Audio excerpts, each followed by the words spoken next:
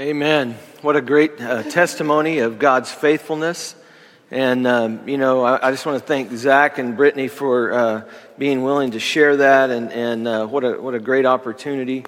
I do want to put your mind at ease this morning. I'm not preaching on tithing. Okay, so that's sometimes the only time if you come once in a while, you might hear it, but this morning we're going to be actually in Romans chapter 12. And we're going to be talking about being devoted to prayer. And I'm going to jump right in here. We got a long ways to go and a short time to get there. So bear with me. But our focal text this morning is just three words. Three words. Devoted to prayer. Devoted to prayer. And yet those three words raise more guilt than probably any other subject in the Bible. I mean, not many of us could honestly say, yes, being devoted to prayer describes me. I've read how Martin Luther, he was so busy that he devoted 4 hours every morning to prayer. And, when I hear that, it drives me even further under the pile of guilt and inadequacy in my prayer life. I mean, maybe Luther's prayer life was motivated, and has motivated some to become more faithful in prayer. But to be honest, it kind of demotivates me because it's so far from where I live. And I know that I'll never come close, and so I muddle along in inadequacy. See, my aim for this message this morning is not to raise your guilt level about prayer, because guilt is a very crummy motivator. Rather, I hope that this will be a practical message that will motivate you by God's grace to become devoted to prayer, or even constant in prayer, as the ESV tells us. See, I want our church to be devoted to prayer so that all the glory from any results go straight to Him. Amen. So that we don't think we did it on our own. Right. So that we know that it's not about us. It's about Him and what He has done. And in our text, Paul is saying the mercies of God. The mercies of God call us to be devoted to prayer. I mean, you think about the mercies of God, it's just amazing how much God's mercy sustains us each and every day. And, you think about that, and you think about, being devoted. The Greek word there means to adhere to persist in, to hold fast to something. And it's often used in reference, and I'm going to get to our passage in just a moment, but it's often used in reference to prayer, this word devoted, in the New Testament. It talks a lot about being devoted in prayer. And the early church waited for the promised day of Pentecost. You think about that. It says in Acts 1:14, it says this, it says, these all with one mind were continually devoting themselves to prayer. Acts 1:14. Then later, Luke sums up the activities of the Jerusalem church. In Acts 2:42, he says they were continually devoting themselves to the apostles' teaching and to fellowship and to the breaking of bread and to prayer. Most of the time in the New Testament, when you see the word prayer and being, enjoined or encouraged, it's in that vein of being devoted to prayer. When the apostles sought to find 7 faithful men to handle the problem of meeting the needs of the widows, in Acts 6:4 it says, but we will devote ourselves to prayer and to the ministry of the word. Even Paul in Ephesians 6:18, he's talking about prayer, and this is what he says. He says, with all prayer and petition, pray at all times in the Spirit, and with this in view, be on the alert with all perseverance and petition for all the saints. And that word perseverance really translates the noun that's related to the verb, be devoted to. And so all through the New Testament, you have prayer, and it says we need to be devoted to prayer. And in Colossians 4:2, Paul writes, devote yourselves to prayer, keeping alert in it with an attitude of thanksgiving. Being devoted to prayer. And although he doesn't use the same word, Paul expresses the same concept in 1 Thessalonians 5:17, where he says, pray without ceasing. Little interesting thing here, the Greek word translated without ceasing, it was used as a medical thing of a hacking cough. You ever had a cough you couldn't get rid of? Pray without ceasing. And what he's saying is that cough will not go away. And so when we're praying, we're to pray without ceasing, meaning we will not go away. But that word is also a military term for an assault on another city, on a town. And so when you think about that, they just keep hammering away. And so pray without ceasing means to keep being persistent, keep hammering away, be the one that will not go away.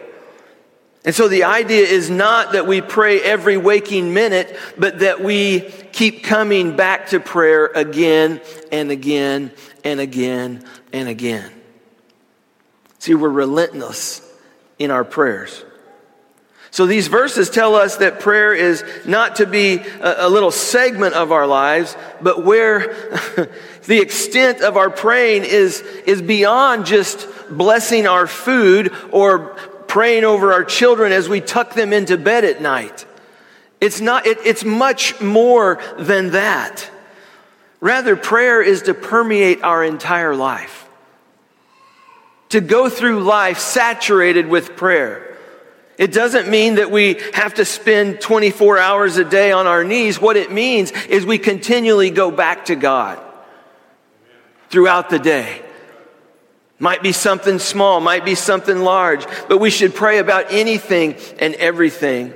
And so being devoted to prayer is one of those commands that I'll never be able just to check it off the list. Well, I did that today. I've got that one down. What's next? No, there's always room to grow more devoted in our prayer. And you see, what I'm saying is it has to be intentional.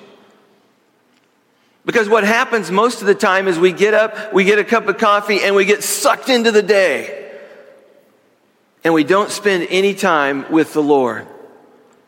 And so what we need is to be more intentional about putting aside time in order to pray. See, my prayer is that this message will help us to move in that direction so that we as a church become a praying church. That we're praying about all of these things. Look in Romans chapter 12. I want to begin in verse 9 and I'll read down through verse 12. And this is what Paul writes to the church in Rome. He says this, he says, let love be without hypocrisy. We've already talked about all of this. Abhor what is evil, cling to what is good. Be devoted to one another in brotherly love. Give preference to one another in honor. Not lagging behind in diligence, fervent in spirit, serving the Lord. Then he says in verse 12, rejoicing in hope, persevering in tribulation, devoted to prayer. Contributing to the needs of the saints, practicing hospitality. We're going to focus in on being devoted to prayer. Loving Father, I thank you for this time and I thank you for your word. And I pray, Father, that as we look into your word, that the truth of your word, that your Holy Spirit gave Paul to write down, Father, that these words would be true for us, but we would also see them as your truth. And Father, that knowing that we need to be devoted to prayer. But Father, what an amazing gift you have given us in prayer. That we can talk to Almighty God. because of the relationship that we have with your Son, Jesus. Father, your Holy Spirit guides us in that. He gifts us in that. And I pray, Lord, that you would continue to show yourself mighty as we spend just a few moments today talking about prayer.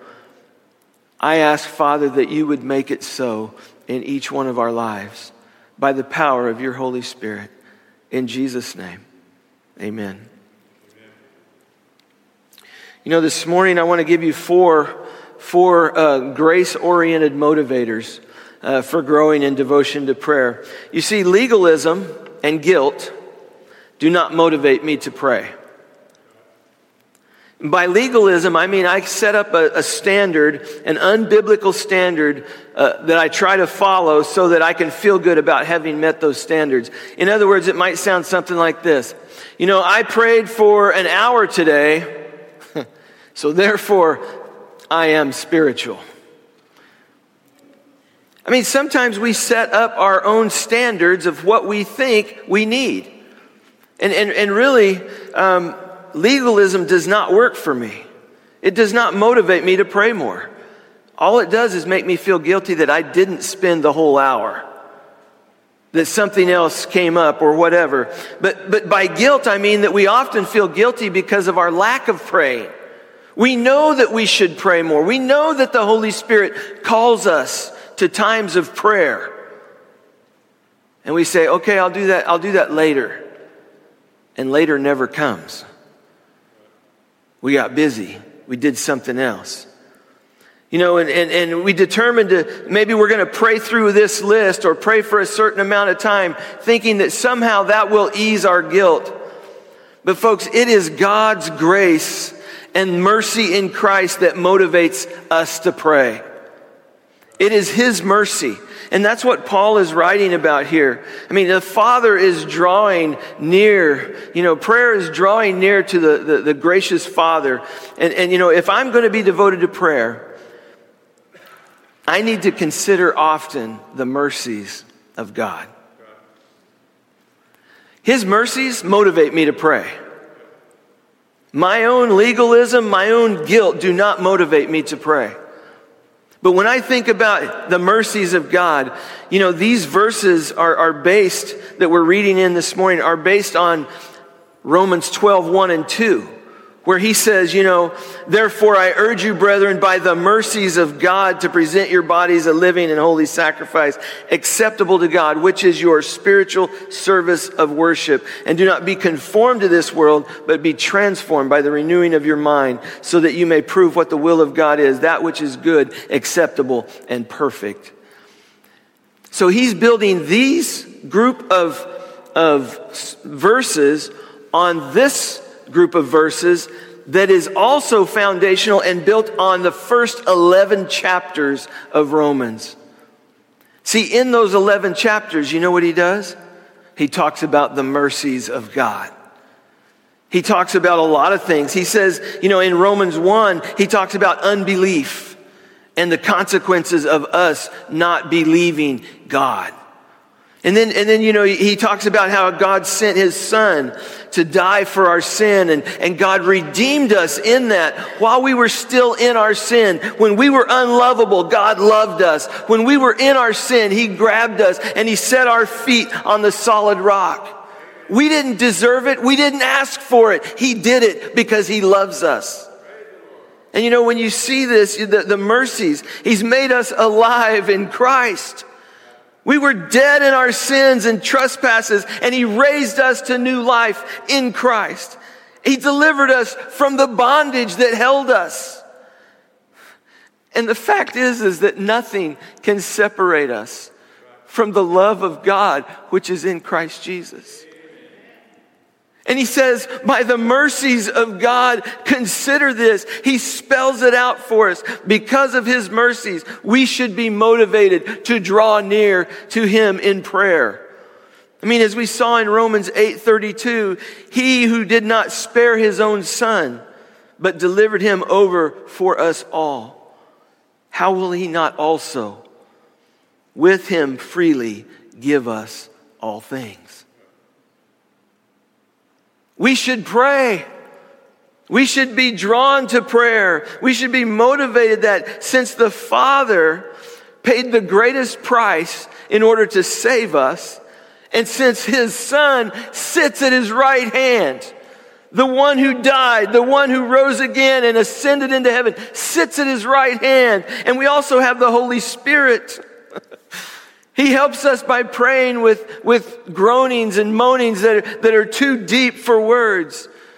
When I know that God and Christ and the Holy Spirit are all for me, that motivates me to pray. It's not just me praying. It's God putting it on my heart. It's Jesus interceding. It's the Holy Spirit quickening my heart. You know, the author of Hebrews, he talks about that too. In Hebrews 4, verse 14 and following, he says, "Therefore, since we have a great high priest who has passed through the heavens, Jesus, the Son of God, let us hold fast our confession, for we do not have a high priest who cannot sympathize with our weaknesses, but one who has been tempted in all things as we are, yet without sin. Therefore, let us draw near with confidence to the throne of grace, so that we may receive mercy and find grace to help in time of need." Oh, do you need mercy? Do you need grace in your life? I do. But you know what? You find it. You find it at the same place that you found them for salvation, at the throne of grace. Folks, that ought to motivate us to pray. Man, I need mercy. I'm going to pray. I need some grace. I'm going to pray.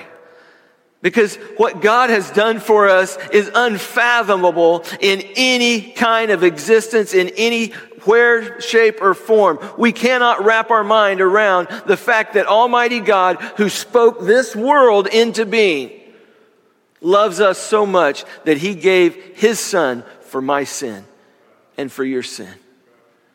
If that doesn't motivate you to talk to Him, then I don't know what will. But in reality, it should motivate us to talk to Him because He loves us that much. Secondly, I would say this. If I'm going to be devoted in prayer, to prayer, I need to begin each day by finding delight in God Himself through His Word. When we're talking about being devoted to prayer, it's also about being devoted to God and to God's Word. Because sometimes we feel like we could take it or leave it. But you know, George Mueller, he taught this frequently from his own experience. He said, the chief business of every day is first of all to seek to be truly at rest and happy in God. His prayer life was rooted in the reading and the meditation of God's Word. And when he was 92, George Mueller, he said that for every page of any other reading, that he was sure that he read 10 pages of the Bible. And you know, late in life, during the last 20 years of his life, he read the Bible carefully through 4 or 5 times every year. His prayer life was directed by his communion with God through His Word. So my encouragement to you is don't neglect God's Word in your prayer life. Your prayers may become misdirected, but let the Bible direct your prayers in line with God's promises and His purposes. Use the Word to find delight in God each and every day. Thirdly, I would say this. If I'm going to be devoted to prayer, I need to think about my absolute need for God to work in my situation. You know, Jesus said in John 15:5, He said, apart from me, you can do nothing. But the angel told the Virgin Mary, for nothing is impossible with God. Apart from Him, we can do nothing, but nothing is impossible. Everything is possible with Him. And so you see that and recognize that. And, you know, in speaking of our Lord's prayer life, there's an author named Paul Miller. He wrote a book called A Praying Life. And in it, he wrote this. He said, if you know that you, like Jesus, can't do life on your own, then prayer makes complete sense. See, prayer is bringing your helplessness to God. Prayer is bringing your helplessness to God. God, I can't do anything about this situation, but you can. I love that. You know, Miller shares a lot in his book about their struggles, him and his wife's struggles in raising their children, one of whom was severely autistic. And this is what he says. He says, until we became convinced we can't change our child's heart, we will not take prayer seriously. Until we become convinced that we can't change our child's heart, we will not take prayer seriously. Then he adds, when you see your child's self-will and anger, we need to ask ourselves, how am I self-willed? How am I angry? See, prayer isn't so much that we control our children and have a more comfortable life, but it's to show our deep need to be conformed to the image of Jesus Christ. I mean, listen, to the extent that you see your need and God's gracious offer to meet your need, you'll be motivated to pray. When you look at your need and you know God has given a gracious offer to meet that need, you'll be motivated to pray. And that's what we need. We need to reach out to God in that way. In order to be devoted to prayer, consider often the mercies of God. Begin by finding delight in Him and in His Word, and think about your absolute need and God's willingness to work in your situation. He loves you. He wants to do things. He wants to work in your situation for His glory. Fourth, I would say this: if I'm going to be devoted to prayer, I need to consider what God can do through my faithful praying. James 5:16 says the effective prayer of a righteous man can accomplish much. But you see, in order to be effective, we must come to God as clean vessels. Psalm 66:18 says, if I regard wickedness in my heart, the Lord will not hear. James 4:3 points out the reason that we have unanswered prayer. You ask and do not receive because you ask with wrong motives, so that you may spend it on your pleasures. But in Psalm 81, verse 10, which was a favorite promise of George Mueller, it says this: it says, the Lord says, I, the Lord, am your God, who brought you from the land of Egypt. Open your mouth wide, and I will fill it. Sometimes, of course, we won't see the results of our prayer on this side of heaven. But if we are seeking His glory and His furtherance of His kingdom, He can do mighty things through our prayers. I love this. Very quickly, I want to give you just, I can't even see my watch. Very quickly, I want to give you just some questions about prayer. And one of them is this, and I'm going to answer these as we go. What conditions must we meet to have our prayers answered? And if you're writing, you're going to have to write very quickly. Or you can ask me later, and I'll give them to you, okay?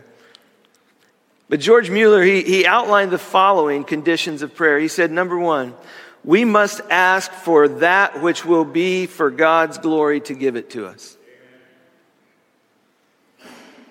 We must ask for that which it would be God's glory to give us.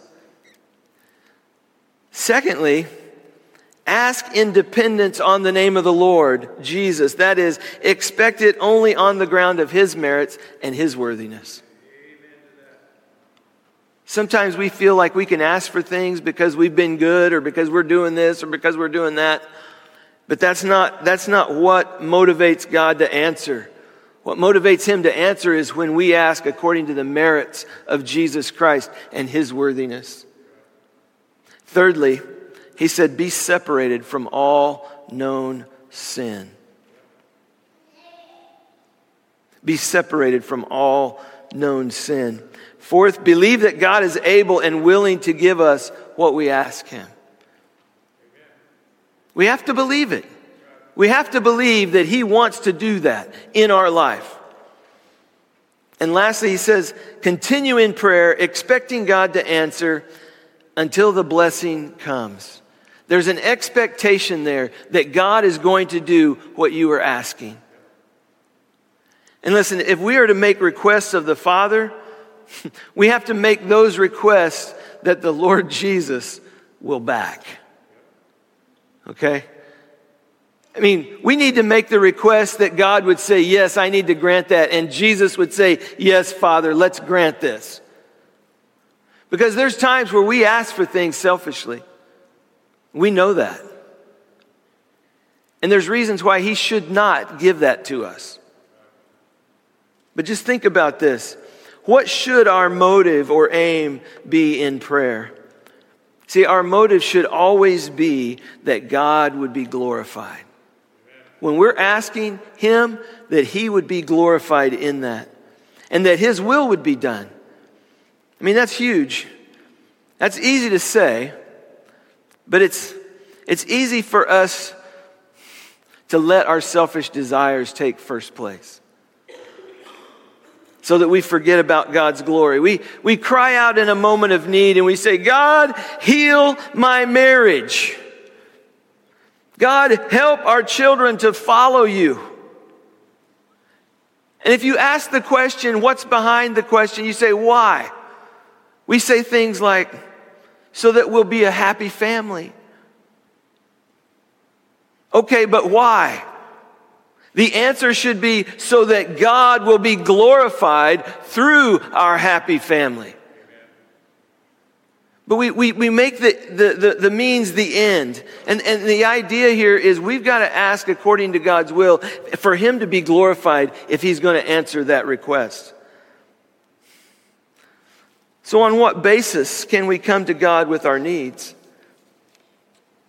I mean, we come on the basis and the merits of Jesus Christ and through his blood.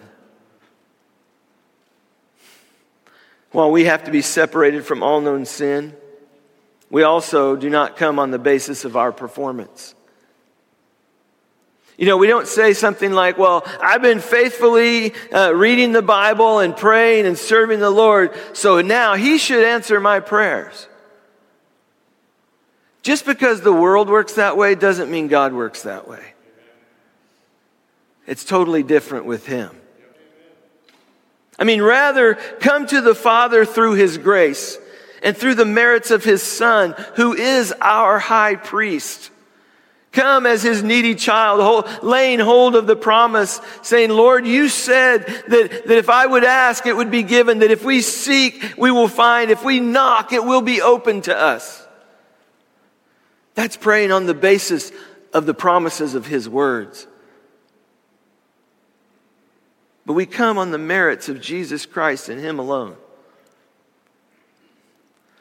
So what should we pray for others and for ourselves? See, often our prayers are very broad and very generic. God bless the pastor. God bless the church. God bless the millionaires. God bless the missionaries. Amen. So broad, so general. And this is where praying the scriptures back to God for others and for yourself can help. Pray that the person that you're praying for, maybe a family member, maybe a pastor, maybe yourself, that you will love God more fervently from the heart. That's a great prayer that you could pray for anyone, that they would have a deeper love for God. Pray that he or she will be filled with and walk in the Holy Spirit. I mean, we don't just say bless them, we say, Lord, fill them with the Holy Spirit so they can do the things that you've put on their heart to do. Because we know that, God, you are more than able. Be regular in reading and studying and memorizing God's word. And we hide his word in our heart so that we don't sin against him. Grow in Christ-like maturity, developing the fruit of the Spirit in your life. Pray that he or she would not love the world or the things of this world. Pray that he or she would grow in humility and have a servant's heart. So why does God delay? And I'm almost done. Why does God delay and deny answers to our prayers at times? Folks, I find this very difficult. It's always difficult.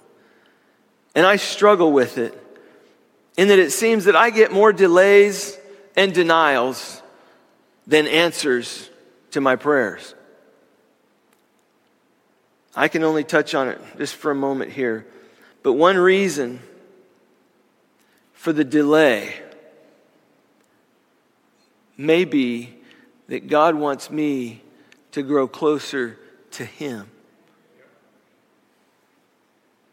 And as long as the need persists, it keeps me driving me back and drawing near to him through prayer. I think about Zach's testimony this morning. If God took care of the need right away, then they wouldn't have had to press in and they wouldn't have had to trust him more and to listen more carefully and to grow in that. You see, all parents know that if you give your children everything that they ask for the minute they ask, they will not learn patience. When you just make that need available and you just supply the need, they don't learn to be patient. They don't learn self-denial. They don't learn to trust your word. And sometimes God waits. Sometimes he delays the answer. Sometimes he denies the answer so that we will press in and draw closer to him in those moments. Also, the Lord may want to purge our motives, even as Zach talked about this morning, because he truly desires his glory above all else. I want to say that's his glory to claim. He spoke this world into being. He gave us everything that we need for life. He gave us eternal life. He is due. He can claim whatever he wants from any one of us. And we, as his creation, are obligated to give it back to him. He made us. He created us. And he loves us. I mean, by waiting, sometimes we learn about our own weaknesses, but we also learn about his strength. We abandon all thought of our own glory and we seek his glory alone. But you know, it takes some time to do that. When we first come to him and we start asking about something in prayer and he grants it, we might think that we somehow had something to do with that. And we get puffed up with pride and we think, well, look at what I can do. But when we have to wait, waiting deepens our gratitude when the blessing comes. Because we've been through some stuff. We've been through some pain. We've been through some suffering. We've been agonizing over this circumstance. And we've been praying and pouring our heart out to God. And what happens is the waiting deepens our gratitude when he grants that request. And then all of a sudden we're like, God, you are awesome. There is none like you, because you are able to do all things above and beyond anything we could ask. I only see things from my limited perspective, but God sees the big picture, and he cares more about my integrity. He cares more about your character than he does about our happiness. He's here to help us, fit us for heaven. And as I wrap this up, I'm going to invite our worship team to come back up. But the question occurred to me, how long? How long should we persevere in praying for a need? You know, Jesus told the parable of a friend who comes asking for bread at midnight in Luke 11. And then he also talks about the parable of the unrighteous judge and in Luke 18. And he teaches us those parables to teach us that we need to persist in prayer. We need to be that hacking cough that will not go away. We need to be that army that besieges the city and goes again and again and again and again and does not give up. Can you imagine an army that attacks a city and they don't fall right at first, and so they back away and they say, well, that didn't work. We need to go do something else. No, you hit them harder. You keep going back. You keep doing it. And that's what he's saying with prayer. You keep going back. Keep talking to him. How long? George Mueller said, most frequently, we fail in not continuing in prayer until the blessing is obtained, and in not expecting the blessing. Don't give up. Keep praying and expect that God is going to meet that need. Last question. How do I begin? And how do I develop a habit of being devoted to prayer? I want to say very basically, start simply. If you're not praying consistently now, don't aim and start by praying 1 hour a day. That's not going to happen. Set your alarm 30 minutes earlier. Get up, read a psalm. Read a part of the New Testament, part of the Old Testament. And then turn back what you have read to God in prayer. Begin sending up short prayers throughout the day. Maybe you're driving to work. Maybe you're working on a car that's not being, compliant. I mean, there's been times where I asked the Lord to help me get a bolt out. Lord, can you break this bolt loose for me? Because I'm not getting anywhere with it. All of a sudden he says, add heat, Ridge, add heat. Okay.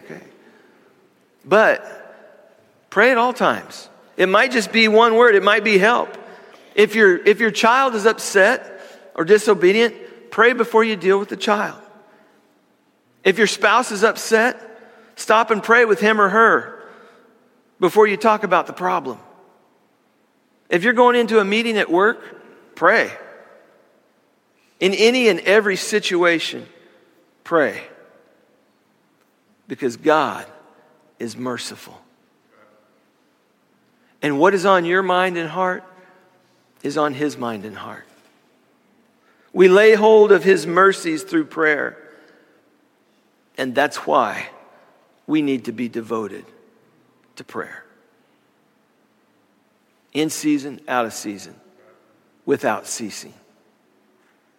Would you pray with me? Heavenly Father, we thank you for this time. And Father, we recognize that Jesus came and He gave His life for each one of us. And Father, we're thankful that we have access to you. We don't have to go to a priest. Jesus is our high priest. But Father, you are the one who made a way for each one of us. But I pray, Father, that today you would impress upon us our need to talk to you about the things that are going on in our lives.